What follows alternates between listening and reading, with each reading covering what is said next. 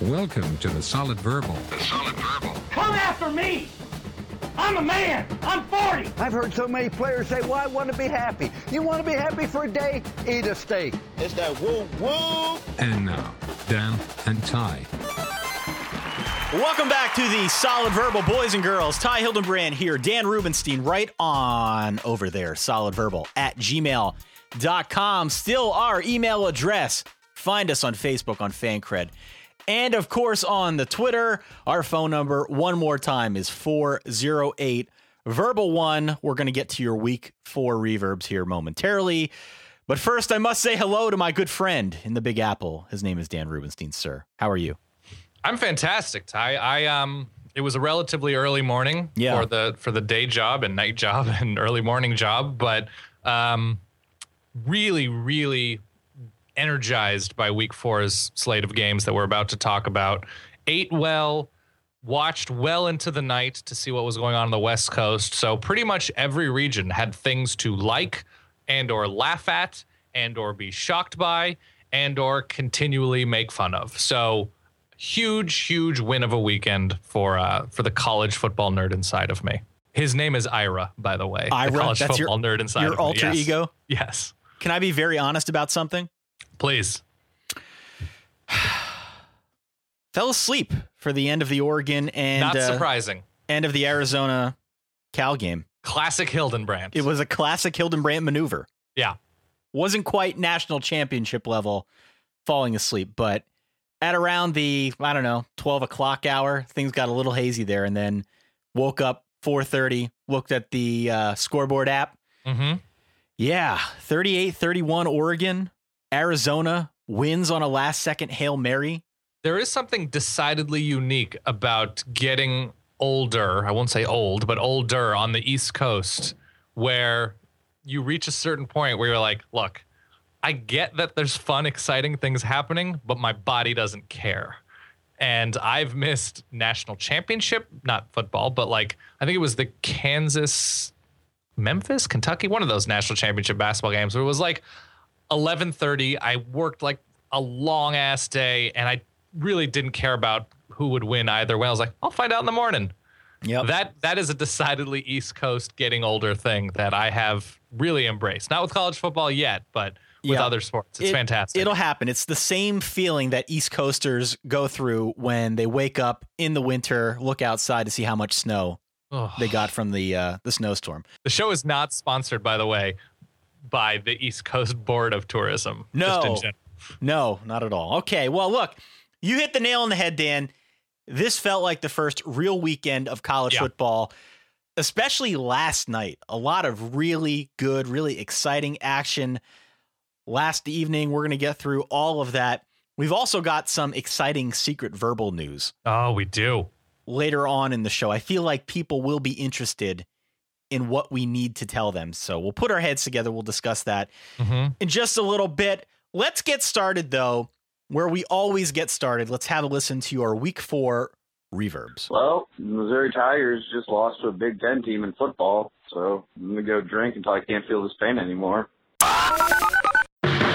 Hey, this is Brad in Afghanistan. Hey, y'all. Zach in Columbus. Hey, guys. It's PJ in Champaign. Hey, this is Evan from Richmond, Virginia. I know that wasn't a Clemsoning because it couldn't have been a Clemsoning, but it sure felt like one. My boyfriend and I just got in a very heated discussion about whether or not Clemson just Clemson. I'm setting the number of mistaken uses of the term Clemsoning into the reverb line at about 105.1. If you can't even get a foot on fourth down, if you can't snap the ball under center and fall forward, then you need to quit football. You know what? Ty wished this on the Florida State fans. Damn you, Ty. Just want to say, go Jackets. Georgia Tech definitely not the worst team in the ACC. Are we sure that the 8-win bed is enough wins for this bed? This might be more like a 6-win bed, or maybe even a 4-win bed for Frank Beamer. I just want to call to say that at the very beginning, at the opening kickoff of the Georgia Tech-Virginia Tech game, I called it. I said, Georgia Tech is going to win this game. What an electric day for the Big Ten. Shazam! All those wins, and Michigan loses. nobody in the Big Ten likes Michigan. Even through their best efforts, all of the tiers of University of Michigan football fans flooding their stadium still could not stop Utah from winning. Do Michigan fans dress up as Tommy Reese for Halloween? I would imagine so. I feel like I'm being personally trolled by you guys, bagging on the Wolverines the way you are. As a Michigan State fan, I hereby nominate Brady Hoke for a lifetime contract. It's 8 a.m. I'm brutally hungover and a layover at the Atlanta airport. And as a Big Ten fan, I think this is the best my day is going to be. MVP of the Illinois game today might have been that rain delay. Ugly game, but 3 wins, and the drive for 6 is alive. Including a 2-hour lightning delay. It took Illinois 5.5 hours to beat Texas State by 7. Does anybody know if the Geneva Conventions consider that torture? Yeah, Alabama's number 2, all right. Number 2 in turnovers. Most overrated team in the top 10. Are we sure this game isn't brought to you and sponsored by McDonald's new Apple turnovers? Well, it was an ugly game, but LSU hasn't lost to Mississippi State at home since I was in the 1st grade. So by my calculations, I'm going to go ahead and mark down our next loss to Miss State for the year 2037 and be done with it. LSU's defense just made Dak Prescott look like Cam Newton. Who's your daddy, Tiger? Who's your daddy? Gus Malzahn is the prince of House Sweater Vest. I cannot believe I just stayed up 2 in the morning just to watch the refs and game to Oregon. We can just give Connor Holiday the award. And it was the answer now. Just a little after 2 a.m., still driving home from Pullman. At a gas station about a mile from the middle of nowhere. Watching Kansas State's field goal attempts is a bigger threat to America than ISIS. If you think Marshall was just an air attack offense, you were sadly mistaken. According to ancient Catholic folklore, the 3rd ring of purgatory is defined as the Michigan locker room during the rain delay. The Michigan locker room during the rain delay. We're going to get to that. Let's save that one for the end, Dan. Perhaps the worst for last in this case. Yeah, I was going to ask you which one of Michigan's offensive touchdowns they've scored against a Power 5 conference team this season was your favorite, but I'll give you time over the course of this episode to sort of sort through, maybe look it up on YouTube, Gonna maybe need to pour over digest some box scores, maybe just figure out which one really sinks into your heart with the sort of warmest feeling. So I'll let you do that. We had some fun with Michigan folks yesterday on Twitter, and equally as much fun with Utah folks who didn't understand the premise of sarcasm. I was very charmed by like how earnest they were. Like, excuse me, we play a very difficult schedule. Like, no, we know. We're not. They're an honest people, those Utes, and in this case, a little too literal, but okay. Yeah. Those are your week 4 reverbs. Again, 408 Verbal 1. Thanks again to our friend Taylor, the intern, for his help with all things reverbs this week. Couldn't have done it without him. Let's get started with the biggest game of the week. Now, before we get into it, we must offer some context in the form of our breaking news sound. Yeah. We play the sound because the Jameis Winston suspension that we told you about on Wednesday, the one that was only supposed to last 1 half. Right. Yeah. Well, Florida State took advantage of the old 11 p.m. Friday news dump to inform the world that he would not only be suspended for 1 half, but 1 full game against Clemson. Bunch of haters, those Florida State administrators. That's what I say. Against Clemson, no less, Dan. Clemson's a big game. This one proved to be a battle of the backups. Sean McGuire stepped in, did his best in place of Jameis Winston. And we saw Cole Stout in for Clemson a little bit, but ultimately they turned the reins over to Deshaun Watson. Right. As we had speculated on our Wednesday show, we just weren't sure how they were going to use him. He comes in, immediately leads a scoring drive. He looks dynamic. Clemson has a ton of momentum because Jameis Winston isn't playing. The play calling was curious to me. At times, it always felt like maybe Clemson could have and should have done more with him. Right. I don't know how much of that had to do with minimizing risk against the Florida State defense. He had a good game. But yeah, he did have a good game. Obviously, the guy's a freshman on the road, hostile environment. You don't want to bite off more than you can chew. Sean McGuire did not look as good as Deshaun Watson, to say the least. Right. Of the Seans involved with the quarterbacking, the Deshaun beat the Sean. He looked shaky at best, primarily because he was pressured all game. He was sacked 5 times. Florida State's line had some trouble in this one because Clemson was really, really ferocious. I am curious to see, once Winston comes back, if the line has this kind of trouble against some other teams. I don't know if there are enough teams on Florida State's schedule to provide that kind of rush like we saw last night. Right. Maybe Notre Dame can put something together in a few weeks, but I want to see how the line holds together in the coming weeks. Anyway, McGuire didn't commit that horrible mistake that I think some of us expected. He made his share of mistakes, but he didn't make the one critical mistake that cost Florida State the game, and that enabled them down the stretch to build some momentum and ultimately beat Clemson.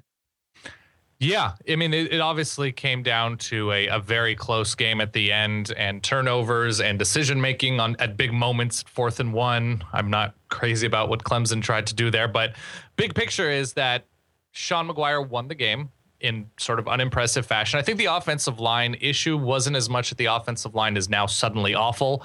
I think it is with the new quarterback thrust into that position without taking starter reps in practice. It's cadence. It's the quarterback perhaps not recognizing line shifts that he has to make and looking at the defense, looking at the front and saying, okay, we need to protect this. This is what's coming. I think to jump in there a day before with that kind of responsibility, I think it overwhelmed the entire offensive system of Florida State. So in that regard, it's a minor miracle that Florida State was able to walk away from this game with a win.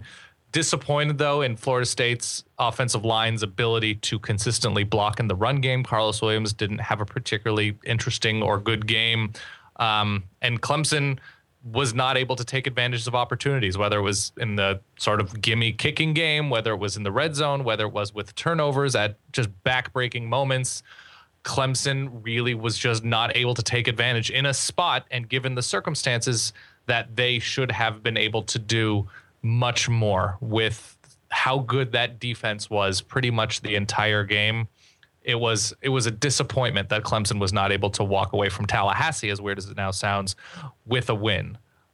There is another thing we should probably talk about as it relates to this game, and a verb that we coined. Yeah, I was going to talk about the rocket snap over Deshaun Watson's head, which was very quietly the highlight of the game for me, just because it was the most inopportune rocket snap in the history of the universe on the 1 yard line, 20 feet over his head. Thanks for playing. Right. All of those things that you described added up to sort of a Clemson-y performance. Now, there was a very, the universe is behaving in mysterious ways. A lot of those types of moments. It was a lot like Kansas State on Thursday night, where you had the sense that if things had gone in a different direction, if all these things in tandem hadn't gone wrong, perhaps they could have won. Clemson definitely shot itself in the foot on multiple occasions in this game.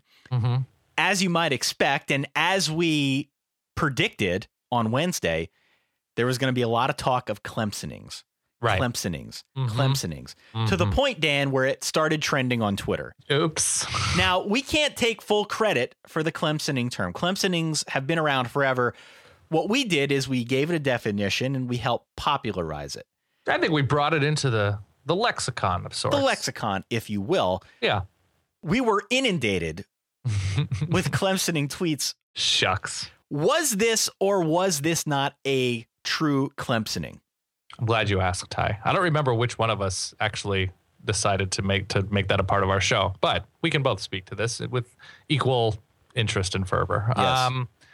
It was not a Clemsoning in the traditional sense. To put it simply, a Clemsoning is when a team, be it Clemson or another team, raises expectations going into the season and throughout the first part of the season, then inexplicably loses to a dumb opponent in a spot where they shouldn't. So, like, for example, when Clemson would lose to a team like North Carolina State or Maryland after starting the season like 8-0, that was a Clemsoning. This can be applied to all things, both on and off the football field. Last night's game didn't have the feel of a true Clemsoning, but the more and more that people were filled with this idea of Clemsoning just means choking, we gave it some thought, and it felt like there were elements, there were wrinkles of when Clemson was in a perfect position to win a game, and all of a sudden weird things start happening. It felt like there were strange Solid Verbal related forces at work, and we had to acknowledge the fact that Solid Verbal forces were clearly at work. And yes, I called it a Clemsoning Express. Okay. As if like if you go, there's a difference between going to like a California pizza kitchen in your local mall and a California pizza kitchen in an airport. In an airport, yeah. It was a very limited version of that. The essence of what Clemsoning was sort of at play, but it was not a true defined full-blown Clemsoning. This wasn't the brick and mortar Clemsoning store. This was Correct. one of those mall kiosks, right? Absolutely. It was a Clemsoning kiosk. So it was a kiosk. There you go. Thank you. There was something at play here. Yeah. Clemson, I thought, should have won the game. Could have won the game. Had more than enough chances to win the game. Yeah. Florida State's defense, I thought, performed pretty admirably all throughout. Mm-hmm. And, Sean McGuire didn't commit the killer mistake. He had a couple interceptions. Leaned on Rashad Green and Nick O'Leary very well. In the second half, seemed to get some momentum going forward. What do you think about Jameis Winston on the field before the game? I promise we'll move on after this, but sure. Jameis Winston obviously dominated the coverage of this game. What did you think about him warming up before the game? It's just very strange. It was just like, it was unexpected, all things considered, even for Jameis Winston. And I will say this, Ty, and it takes a big man to admit it. I shed a few tears. I let some tears trickle down my cheek thinking about the adversity that Jameis Winston was able to overcome. He is America's sweetheart, Dan. Let's play some American theme music in the background, shall we? I don't know how you don't feel for him. Just man to man, person to person, for what he's been through, with what he's been able to overcome, and to see him on the sideline like that, just helping his team will themselves to victory. It hits you at a place that it's almost to an uncontrollable point where you just want to hug the guy. I got a kick out of Jimbo Fisher having to go tell him, you probably should get undressed now, and maybe you should not be doing what... I mean, are you kidding me? Are you kidding? I saw some tweets today. I was tweeting with your boy Jason Kirk, and someone jumped in and said, well, this has happened before at Florida State where a guy's been suspended and still suited up and warmed up. And great. If you want to blame that on the equipment manager, then he's just as dumb as the rest of you. You've got to be kidding me. This tells me everything you need to know about Jameis Winston. It's all about him. It's all about him. And we hear it time and time again. He's such a great teammate. People love playing. You know why he's such a great teammate, Dan? Why is that? He's really good at football. That's why. He helps the team win. Beyond that, it's all about him being in the spotlight. It's all about all the people around him worshiping him to the point where obviously standing up on a table and yelling something obscene, given all he's been through, isn't that big of a deal. Right. Florida State won the game 23-17 in overtime when Carlos Williams scampered in from 12 yards to save the Molly Maguires from the jaws of defeat. Let's go to another game. Elsewhere in the ACC, Miami, Nebraska getting a little chippy. Yep. Nebraska wins this one going away. A ginormous game from Amir Abdullah. 35 rushes, 229 yards, 1 touchdown on the ground, 1 touchdown through the air. A bunch of fights here, Dan, to the point where Nebraska fans even booed Miami as it left the field, which I know you've been to Nebraska. I have too. For Nebraska fans to boo anything is really an unfathomable It's an unfathomable level of disdain in Nebraska. It's like a medieval stoning in Nebraska to boo somebody. Yeah, a little bit scared about Amir Abdullah carrying the ball 35 times. That is many times. That is Le'Veon Bell-esque, and he is not built quite like Le'Veon Bell. That is a little bit troubling, but yes, a very nice win for Nebraska. Brad Kaya was a little bit sloppy with the ball, but all things considered, looks promising as Miami's quarterback. And yeah, Nebraska kept a little bit more level of a head late in this game, and Miami sort of lost it. And Nebraska is now officially the class of the conference, right? How about that? Yep. Yeah. And they did little things that you would want to see. Nebraska was very, very good on third down. They won the turnover battle against a talented team. They didn't shoot themselves in the foot nearly as much as Miami, but given what Miami did yesterday. That's really difficult to do, to match Miami in terms of penalties. And they stopped Duke Johnson. They stopped Miami consistently on the ground. They got to Brad Kaya. It was a very impressive performance, wire to wire, from Nebraska. Elsewhere in the ACC, ECU hung 70 on UNC. By the way, I would never buy an album called Elsewhere in the ACC. No, never. Yeah, continue though. Virginia fought but lost on the road to BYU. Very good BYU team. Yeah, Virginia Tech headed straight for Frank Beamer's 8-win bed. Loses to Georgia Tech in a close one. Yep. Pitt somehow lost to Iowa. Yeah, that was probably going to happen. And Syracuse lost to Maryland. Also Duke, Louisville, Boston College, NC State all won pretty comfortably, and Wake rallied in the second half to edge out Army. So good on them. I should mention, because we're not going to get to their conference because they're not in a conference, BYU is really good and Taysom Hill is really good. And Virginia is a decent team. And what he's able to do, I don't like that he is carrying the lion's share of the carries, but it should just be mentioned that BYU is dangerous and they don't play all that many good teams, and they're in a very good position to go undefeated. Taysom Hill's probably going to get to New York. It's entirely possible. Probably going to get to New York. All right. Yeah. The other scare came in the Pac-12, Dan. Oregon 38, Wazoo 31. So, look, you're going to have to explain this one to me in small parts so I can digest it. I want you to start by talking about the offensive line. And actually, if I might have a soundtrack for you. There we go. Okay. Can you just maybe give a little voiceover here and talk about the Oregon offensive line? Yeah, I can.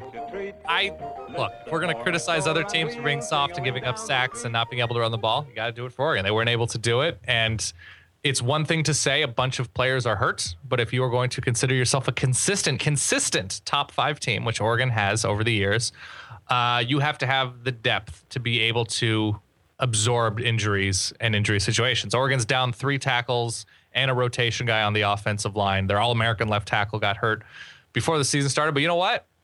They just look. It's one thing to talk about. Everybody's hurt. Everybody has injuries. Oregon happens to have a little bit more along the offensive line, but at a certain point, football is not a matter of who you have, but it's a matter of who you have that's playing through pain or is not injured. So, no excuse. Washington State played very well offensively. Connor Halliday had a nice day, didn't throw any interceptions. Oregon's defensive scheme was subpar, I would say, not able to get pressure on Connor Halliday. And it wasn't all just screens and hitch routes or whatever.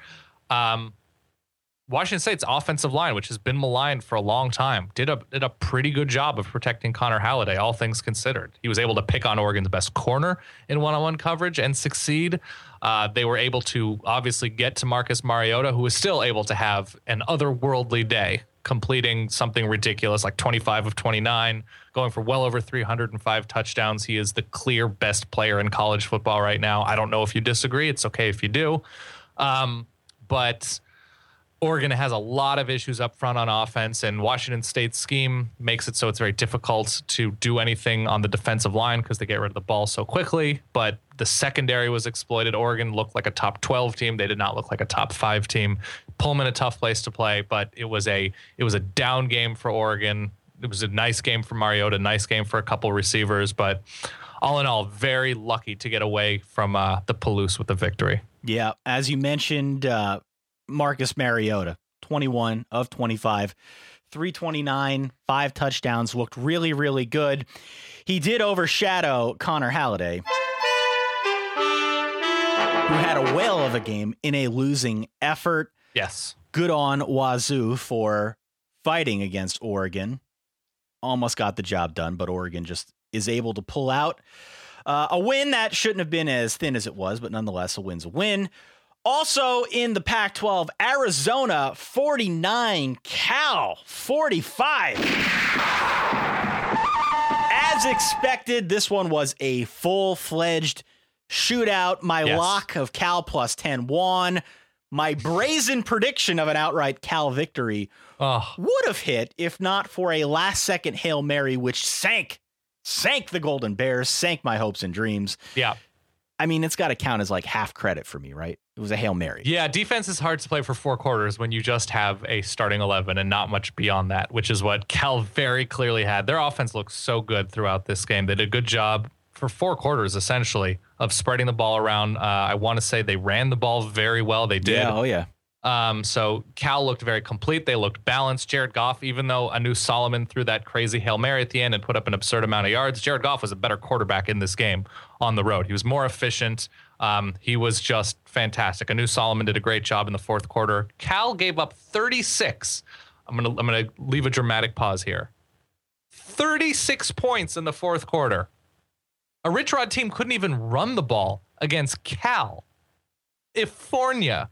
Yeah. It was incredible to see. It was an incredible late night game. The game didn't end till nearly 2 a.m, right around there, Eastern time. A fantastic win for Arizona. I have a feeling, given Arizona's defense, that they're going to be involved, and Cal's defense. Both of these teams are going to be involved in a lot of crazy shootouts this season. So if you want to play that sound one more time, just to foretell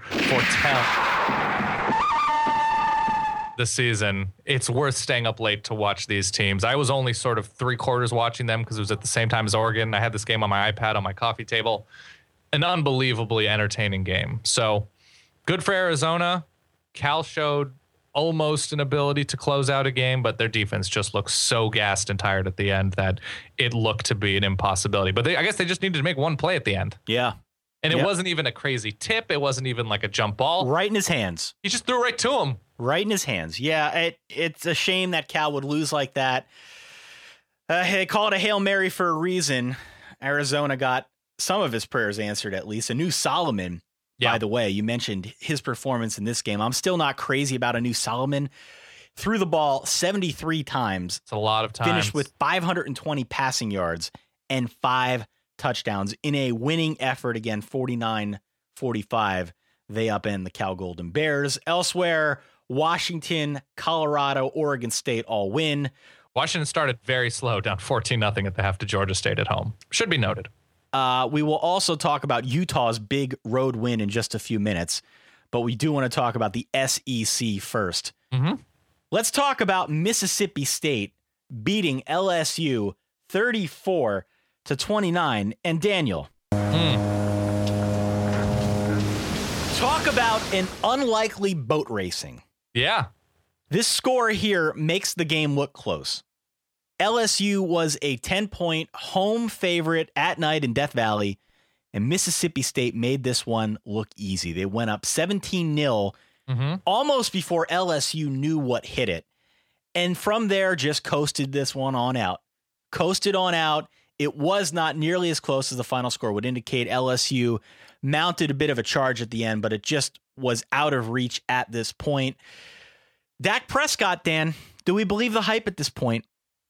He showed a lot in this game. Not just in terms, he made big plays. He found receivers. He scrambled, found time, or created time for himself. Did a fantastic job. It was the poise to be able to do this at LSU, at night, in Baton Rouge, at Death Valley. The fact that he was throwing the ball downfield, the fact that he was running, and I think he led the team in carries. They had two runners over 100 yards. I think Robinson almost went for 200. Yep, 197. The balance, and LSU was showing some signs of an inability. The defensive line a little bit smaller than it was a couple, 2, 3, 4 years ago last season to stop the run. The inability there, or the inconsistency there against the run, was showing flashes last year. Obviously, not anything against the run this year, giving up long runs, short runs, medium runs, not able to establish the run themselves on offense. But to me, the story was Mississippi State, especially the first 3 quarters, in how much they were able to respond and adjust to anything LSU was able to do on offense. And it speaks a little bit. I mean, we talk about overreacting the first couple of weeks to who's bad and who's no good, and then suddenly throughout the season they show themselves to be good. Yeah. Maybe we overreacted to LSU beating Wisconsin and showing that comeback ability, and that maybe Wisconsin's just bad and LSU's offense is just that green where you cannot count on them against an experienced SEC West team, no matter where that game is being played. Because Anthony Jennings looked just atrocious. Yeah. He just looked bad. He had his moments. He really did.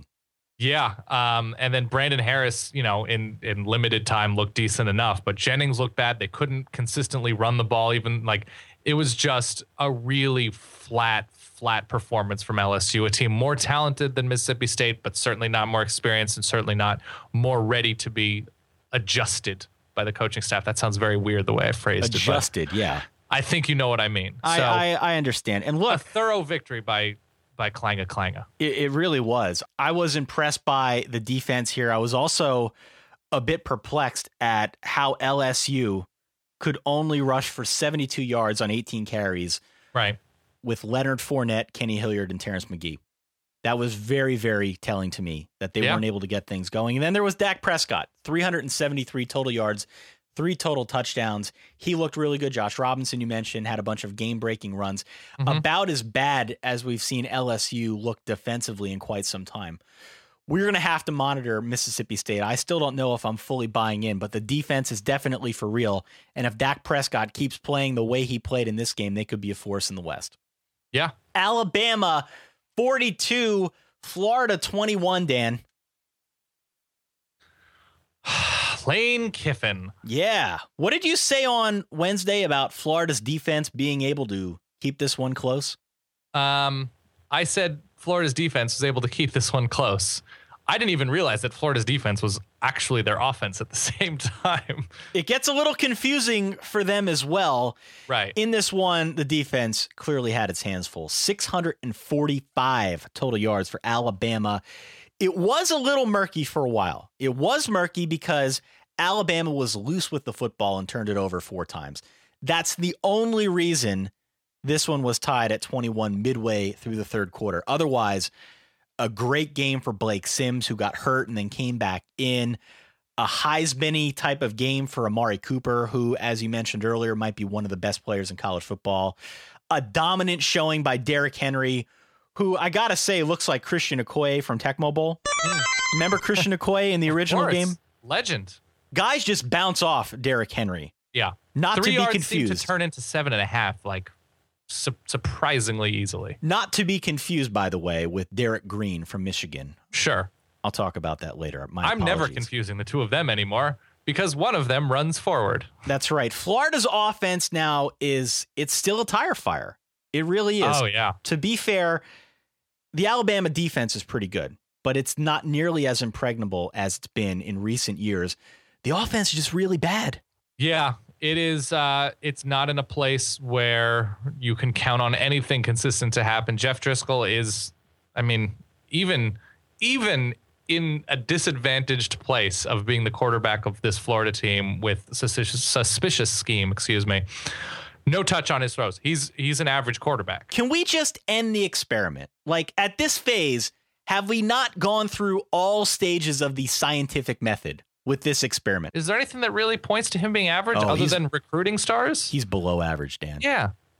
Florida has a below average quarterback. They have an okay offensive line. An average quarterback wins 7 games with that team. Yeah. And once again, they're playing against the most talented defense, most likely in the country. So everybody's going to look bad. But you know what? Clint Trickett in West Virginia didn't look awful against Alabama's defense with worse talent, So I think Florida can certainly win games because of how good that defense is against lesser teams and can be against lesser teams. They were turning Alabama over like crazy. They were forcing turnovers. They were giving the offense short fields. They were doing what you want from a team that is looking to succeed in spite of itself.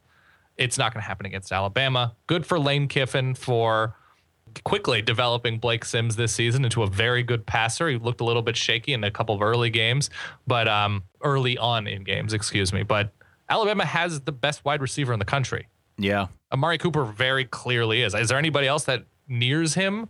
Gosh, I don't know. At this point? Probably not at this point. Devaris Daniels is right there. Kevin White's been pretty good for West Virginia. Kevin White's been fantastic. He's been really good. Everybody knows Trickett's going to Kevin White, and they still can't stop it. But Amari Cooper, and this is something that we've talked about a little bit, or has been talked about, short stuff, medium stuff, long stuff, screens, over the middle, red zone. He is complete. He is fast. He is yards after the catch. He is a force of nature. Whatever force was at play going against Clemson in the Florida State game, take the flip side of that, and that is the force that resides within Amari Cooper's hands. He's very, very good. Yeah. Alabama wins 42-21. As I said, it was a little murky there until midway through the third It was quarter. 21 all. I mean, well into this game. Yeah, and no thanks to the Florida offense. It was all defense. Right. Correct. The Thursday night game, a weird one that we predicted. We knew this was going to happen. Auburn 20, K-State 14. The line in this one, when we saw it, was 9.5, came down to around 8 at kickoff. A very, very weird game. We said, again, on Wednesday, we'd be questioning the logic on Sunday. I hated taking Auburn. I did too. K-State's strategy appeared to be sell out on Auburn's run. And it worked. Yeah, I mean, they could not have anticipated the drops, especially in the first 2 or 3 quarters, that Auburn seemed to suddenly be plagued with. But yes, if you can stop, and again, this is a talented running back core for Auburn and a good offensive line. They were able to have a ton of success, and one of those things against these teams that like to play with variable speed, sometimes really fast, sometimes a little bit slower, whatever, that like to use tempo, they can go 3 and out really quickly.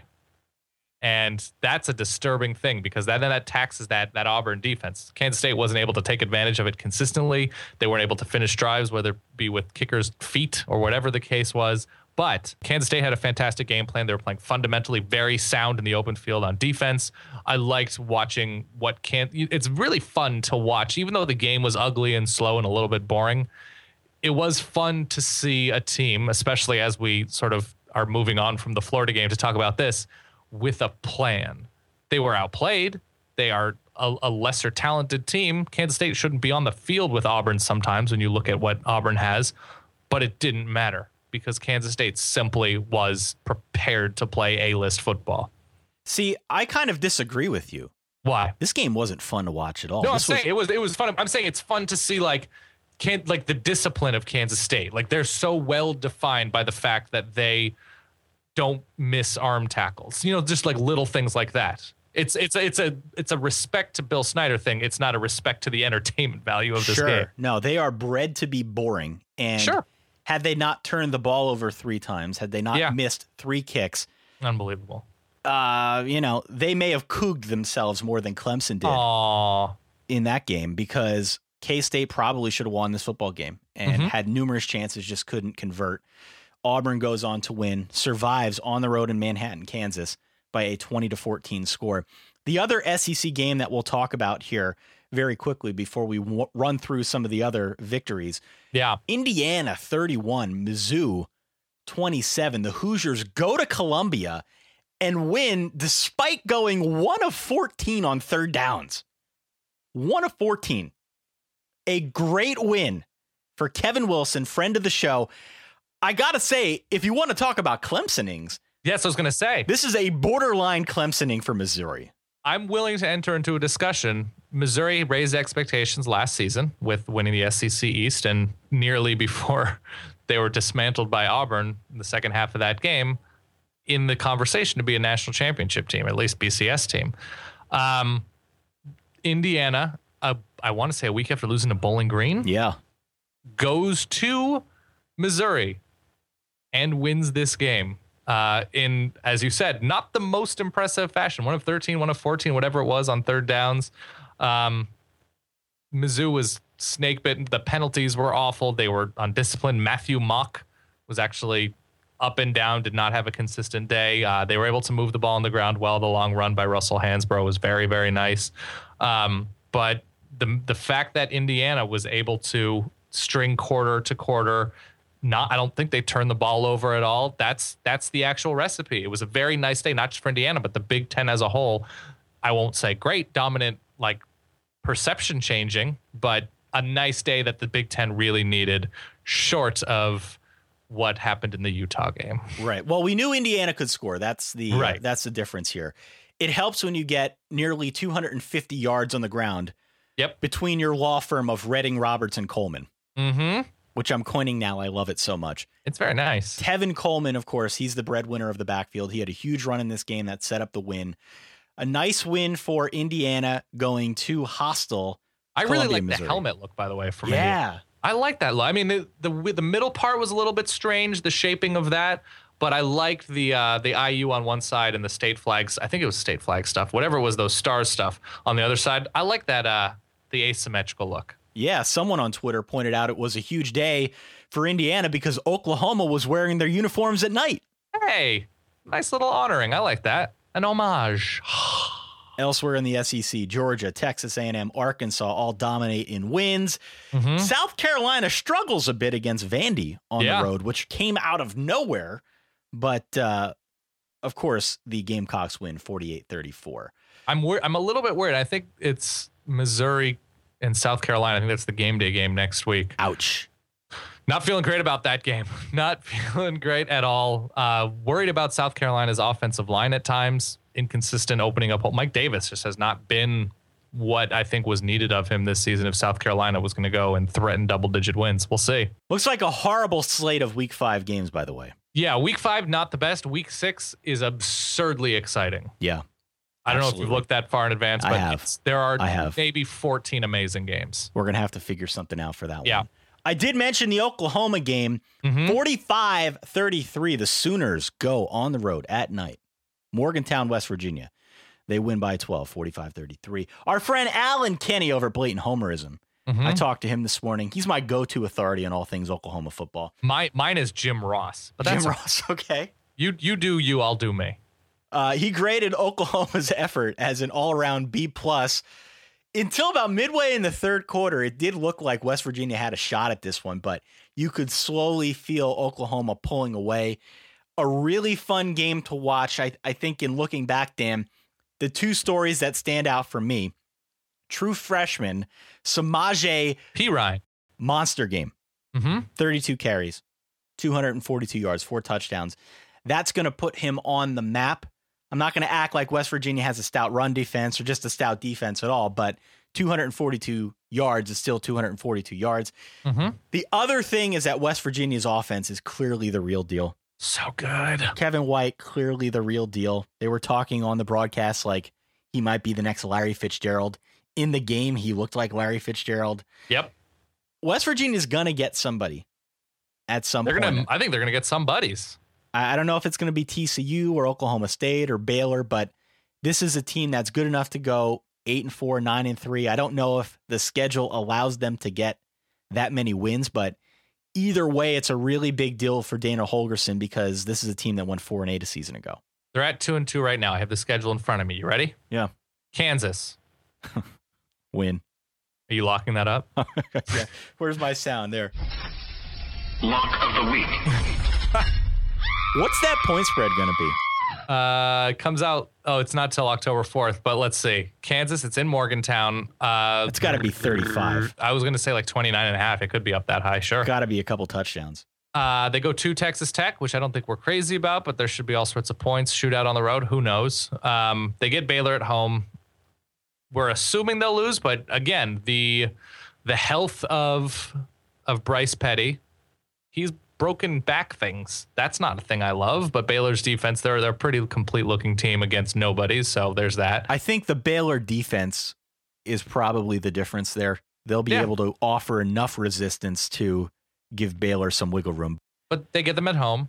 Yeah, I could see Baylor winning that game by like 8-10. So if they're at 2 wins right now, I think they can beat Kansas at Texas Tech. They can win at Texas.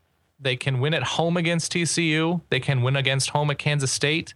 They can win on the road against home, at home against Kansas State. And they can win on the road at Iowa State. I don't know that they win all of those games, but let's say Iowa State, Texas,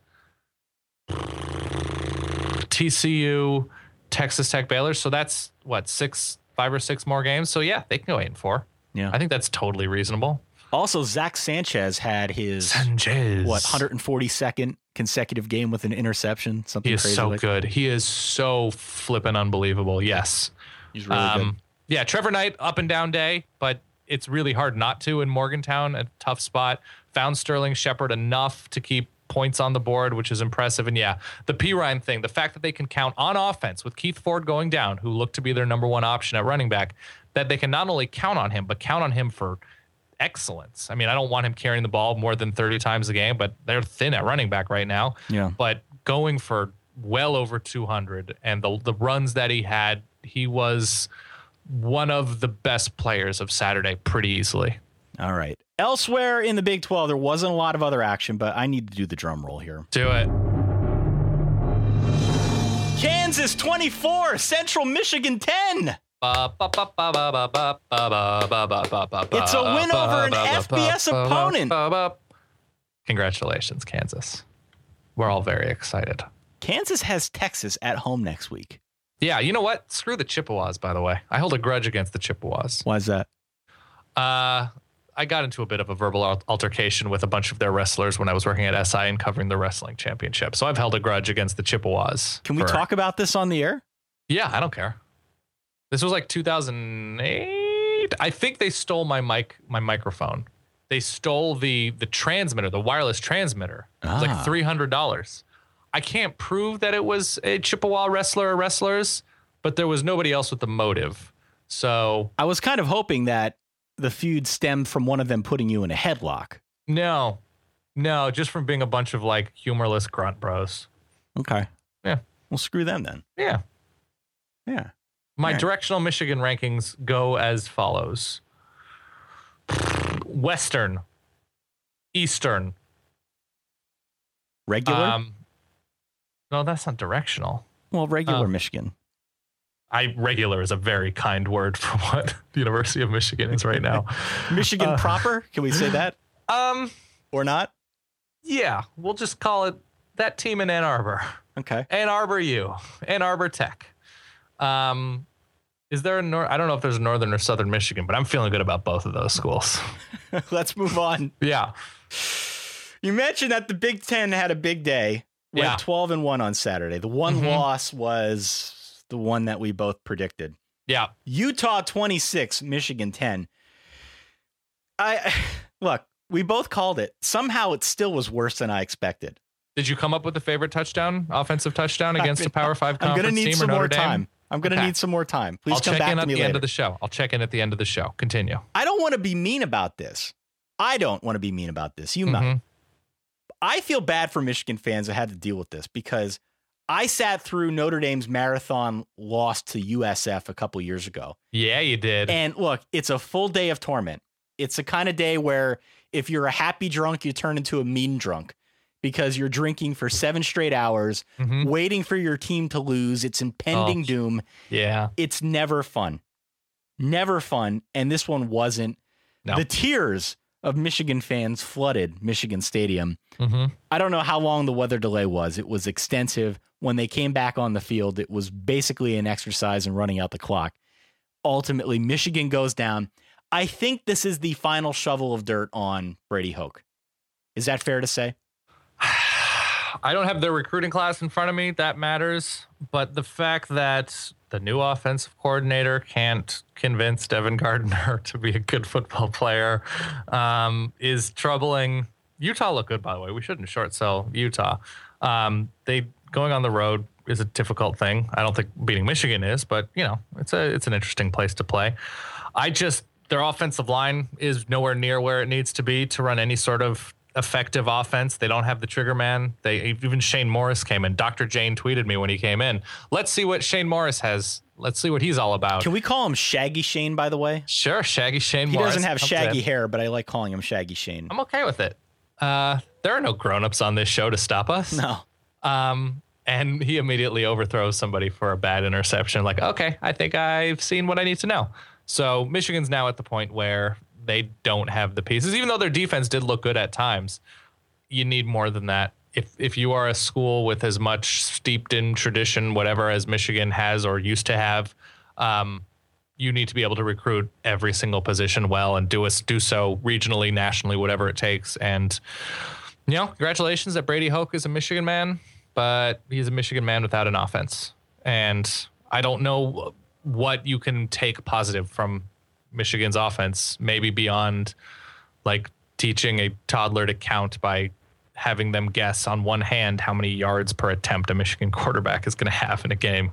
I don't know beyond that. Things are officially off the swivel now in Ann Arbor. And if you look at the remaining schedule, I don't know how bad it gets from here.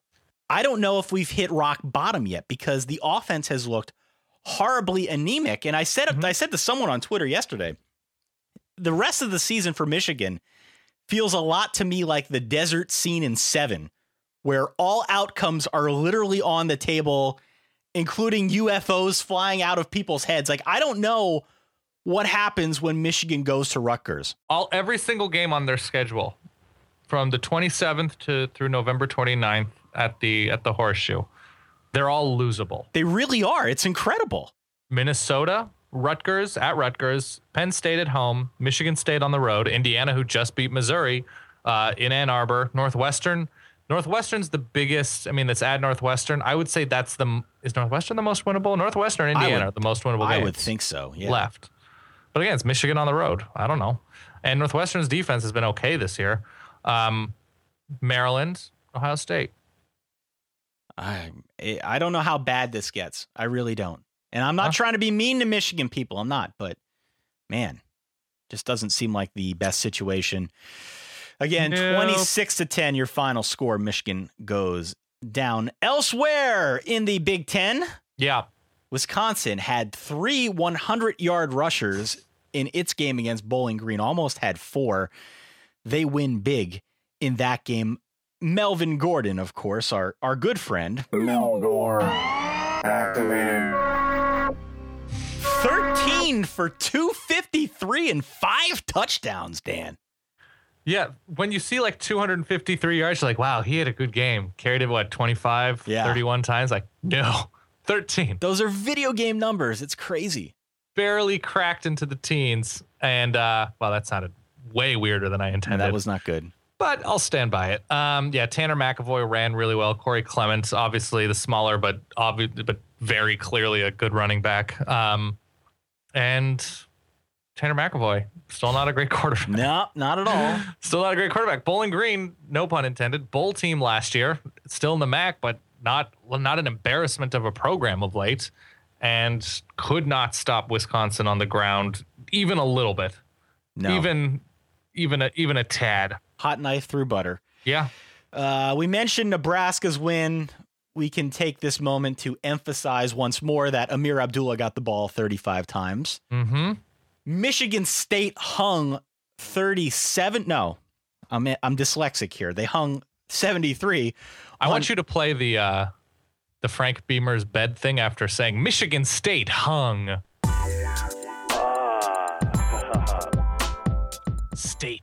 Michigan State hung 73 on Eastern Michigan. Yeah. Played really well defensively against the ever elusive Rob Bolden, who somehow still has eligibility. Redshirt freshman. Yeah. Rob Bolden. Yeah. Everyone else in the Big Ten outside Michigan won. Even Illinois, who survived Texas State, Dan.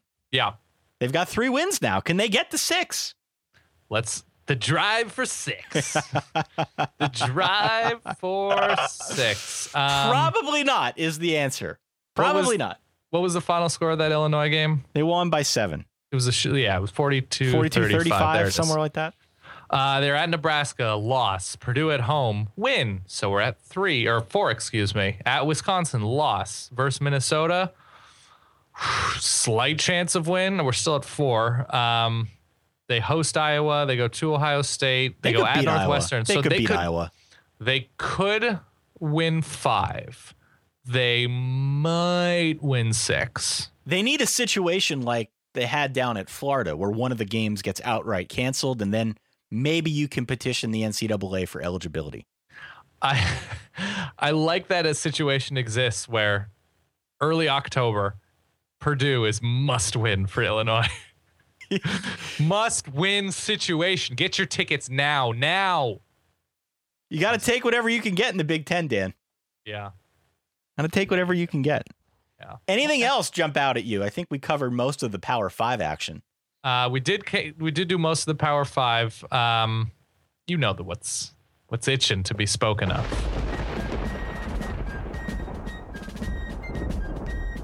You were feeling good about the Crusaders early on in the season. I was. But I mentioned how well rested the Crimson were going to be in Cambridge. Harvard laid waste to the Crusaders. They're just too smart for them. Over and over and over again. 41-18 is your final score. Ivy League season. Yeah. really looking nice. We're not going to go to the Ivy League lightning round. The Ivy League lightning round is... We could get some really good classical music, library-esque music in there. Do they play music in libraries? Probably not. Georgetown, the Hoyas, lockdown defense, the fierce bulldog that is the Hoya. Yep. Just takes it to the brown bears. Yep. Yes, it is. Yeah, it's very emo-y. Like that bear is a roadie for My Chemical Romance. Okay. That's what it looks like. But the Hoyas, yes, move on 17-3, and most Bulldog teams have been pretty astoundingly stout since our friend Nicole Auerbach claimed that she wanted to be a live Bulldog. Colgate, the toothpasters, take it to Big Red. I liked Big Red here. You liked Colgate. Yeah. So I defer to you when it comes to inter-Ivy Patriot action. The Bison of Bucknell on the road go to Sacred Heart. Yeah. And if there's one thing you know about Sacred Heart and the Pat League, you do not just go into the Heart Dome. You can't do it. Bucknell did it. Bucknell went into the Corazon, as they say. Where is Sacred Heart? Do we know where that is? I can only assume the Vatican, Dan. Let's assume the Vatican or the hospital from Scrubs. Okay. Bill and Mary, powerhouse. And I got to say, I really like Lafayette in this one. And it was close to the half. Lafayette actually up at the half. Bill and Mary take it to the Leopards of Lafayette. You gotta give props when propers are due. And Bill and Mary take it. I need shootout music here. Oh, you need shootout? I need shootout sounds. Because I'm about to talk about Yale Lehigh. Okay. Here we go. Those Mountain Engineers fought valiantly, looked to be in control at halftime. But no, those Yaleys, again, what are we saying? Bulldog team. What's the name of that Bulldog, Ty? Do you remember what I told you?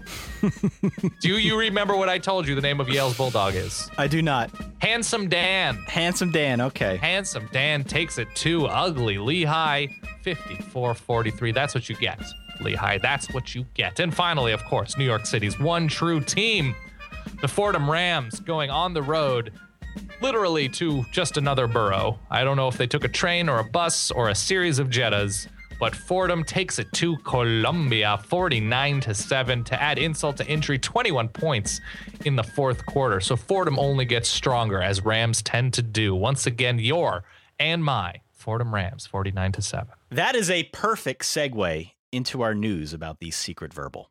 What?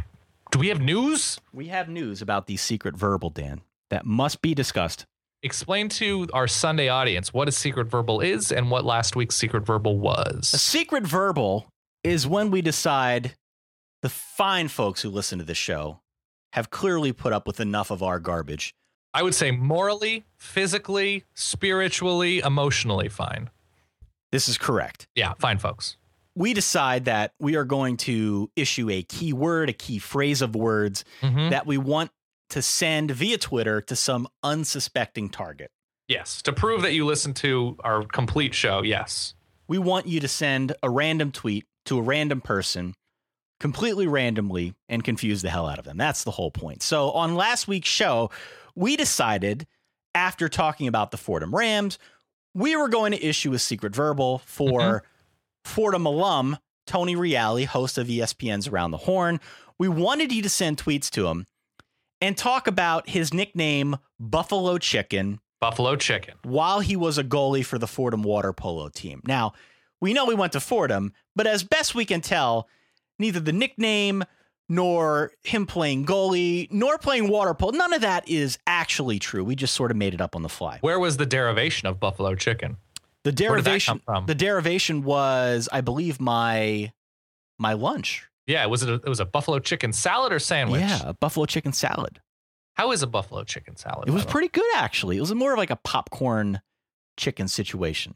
But it was in the chicken was in buffalo sauce. Chicken was in buffalo sauce. Is it a ranch dressing or a buffalo dressing? They wanted to give me balsamic vinaigrette. I said, no, let's go ranch. You went ranch with it? I went ranch. I felt like that was a better combo. Feels very American. Yeah.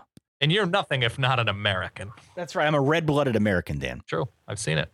So we did our secret verbal, and Tony was subsequently bombarded with tweets. Maybe one of the finer outpourings of secret verbals that we've seen thus far. Tony Reale, being Tony Reale, decided he would not just let this go to waste. So on both Thursday and Friday's edition of Around the Horn, here's how he closed out the show. That's going to do it, folks. We're on a 71.5-hour break. I'm your boy, Buffalo Chicken, signing off. Buffalo Chicken, Dan. It's not bad. I'm playing that again. That's going to do it, folks. We're on a 71.5-hour break. I'm your boy, Buffalo Chicken, signing off. He is our boy, Buffalo Chicken. Yes. I think this means, to date, this is the most successful secret verbal. Like, I don't know what else we can do to top this, but that's pretty fantastic. It's nice and clean. It wasn't weird. It was just strange, a little bit random, a lot bit random, and fun spirited. He's a pro's pro. He can do stuff like this. So now the question is, what do we do about this? We got to claim responsibility now. Yeah, we need to get him as a celebrity picker. That's my new effort. Can we do that? Let's do that. Can we do that for Wednesday? I've got a couple connections. I'm going to try to pull some strings and make it happen. All right. If he's not our celebrity guest picker on Wednesday, you'll know that I completely and utterly failed and talked a big talk. He's our boy Buffalo Chicken. Our boy Buffalo Chicken. We got to get him as a celebrity picker. I'm still curious about Tony Barnhart's stories as a roadie with Fleetwood Mac in the 70s. He's got to have some crazy groupie stories. Do we want to issue another one? I think on the Wednesday show, I think we should give, if we are able to land reality. Excuse me. Verbal. Excuse me. It's Buffalo Chicken, Dan. If we are able to land Mr. Chicken. Yeah. I think we should certainly give him the right to choose a victim and a statement. That would be fun. Yeah. That would be fun. All right. So that's all I got. Well, good work to the Verballers for that one. Yeah. Because it was you guys that did it. We came up with the idea. Great execution by all of the listeners out there. Wonderful. Do follow us on Twitter. It's @SolidVerbal.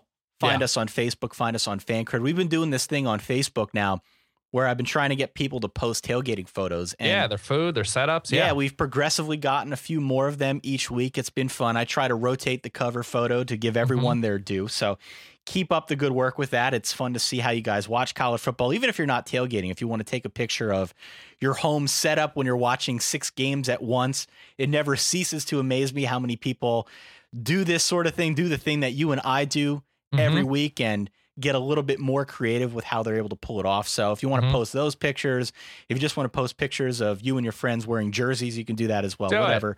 Facebook.com/solidverbal is the address. And again, 408-VERBAL-1 is the phone number, 408-837-2251. That's how you can get in touch with us and let us know what's on your mind when you're watching college football games. I would like to request something because you just mentioned the people posting the pictures. Yes. Do not post the leaked pictures of Ty's nudes. No. Ty took a lot of nudes because he feels great about his body. And that's a private thing. And I know they leaked and it's hilarious. I get it. Don't do it. Number 2, what did you eat on yesterday's couch? Went Elevation Burger yesterday, Dan. Oh, you like this place a lot. Yeah. You can order online, which is a big deal for me. It's right down the street. Cuts out 15 minutes so I could watch the Alabama game. Right. Find a commercial break and then come back to see them up 42-21. Get in your car as a good driver, a bad passenger. Right. So I went unhealthy with it yesterday, although it's 100% organic beef, or so they say. Fancy boy. Didn't eat the healthiest yesterday, but it was very filling and it was satisfying. How about you? Very similar. We made homemade patty melts, 100% organic beef. We went with the 85-15 fat ratio. Is this you and Celebrity Hot Tub? Me and Ryan, Roger Sherman, and Seth Rosenthal. Okay. All of SB Nation. We made patty melts. Ryan fried pickles. Really? Had an Old Bay sriracha aioli. Our friend Ben Epstein, who's also of SB Nation in the sort of sales and marketing department, brought over some chocolate pumpkin bread. Pumpkin bread. What was that aioli? Did you say a mariachi aioli? What was that word? It was an Old Bay, which is sort of a seafood I know what that seasoning. Is. Yeah. And sriracha. What is that? You don't know what sriracha is? I have no idea what that is. Really? Have you ever seen like the sort of Asian character? It's a red bottle with a green nozzle on top. I've never heard of that in my life. You've never heard of sriracha? No. Not what is even that? A little bit. What is that? It's like a hot sauce. It's like a Thai chili sauce. Okay. It has your name in it. Is it Thai. like it's like Frank's hot sauce? It is Yes, it is of Thailand, or I don't know where exactly. Maybe it's not from Thailand. Maybe it's somewhere else, Vietnam. Okay. But sriracha literally translates to, I think, like hot sauce or pepper or something like that. It's a very basic translation. I'm not Asian, so I wouldn't know that. But well, that's debatable. Thanks for filling me in. Sriracha is a very famous thing. I am very surprised by this. I live a sheltered life, Dan. I apologize. SRIRACHA. Sriracha. No, SR. SRIR. It's sriracha. That's a weird word. Google it right now. Tell me if you've seen this bottle, like on a table at a Chinese restaurant or something. Sriracha. Okay, let me see this. SRIRACHA. This is compelling radio. Yeah, I've never seen that in my life. This is going to shock. I guarantee you, this will shock upwards of 90% of our listeners. I've never seen that before in my life. You've never seen that bottle? Red bottle, green top. I'm zooming in on it here. Has a rooster on there? I see the rooster. I don't know if I've ever seen that in my life. Oh my God. I got to shoot people straight. I got to be honest. I've never seen that. I appreciate it. No, that's much appreciated. Do you like spicy foods and spicy sauces? I didn't used to, but I do now. Yeah, I think it's like one of those rites of getting older. I'm relatively recent to sriracha, but I've always known that it's existed and have seen it everywhere. Yeah. But now I love it. I put it on my eggs. I put it on Mexican food. It's great. Okay. I think you would like it. I'll have to try that out. It's quite versatile. All right. What was we had like a spicy mayo with the fried pickles. Sounds delightful. What was your third point? You said you had 3 things? Oh, yes. Everybody should watch Wake Up College Football on SBNation.com. Oh, look at you. Yeah. It's myself and Brian Nanny. Yeah. Okay. Come on now. I'll check it out. Yeah. See what I got there. It's a fun one. All right. Well, this was a fun show. Again, a bunch of news stories to follow. Yes. Listen to the show. Listen back to the show. Tell your friends about the show. Head on out to iTunes. Give us a review if you like what we're doing on the show. It's solidverbal.com. We thank you all for downloading. We'll be back on Wednesday, hopefully with a celebrity guest in tow, to pick some college football games for Week 5. Does not appear to be the greatest slate in the world. Yeah. But as you mentioned, it's all just a big old tune-up for Week 6, which is staring us directly in the face. Trust us, it's going to get interesting in a hurry. Week 5 is still a college football Saturday. Things could happen. Yeah. Things could happen. Definitely. For that guy over there, Mr. Dan Rubenstein, for myself, Ty. Thanks again for tuning into the Solid Verbal. Stay solid. Peace.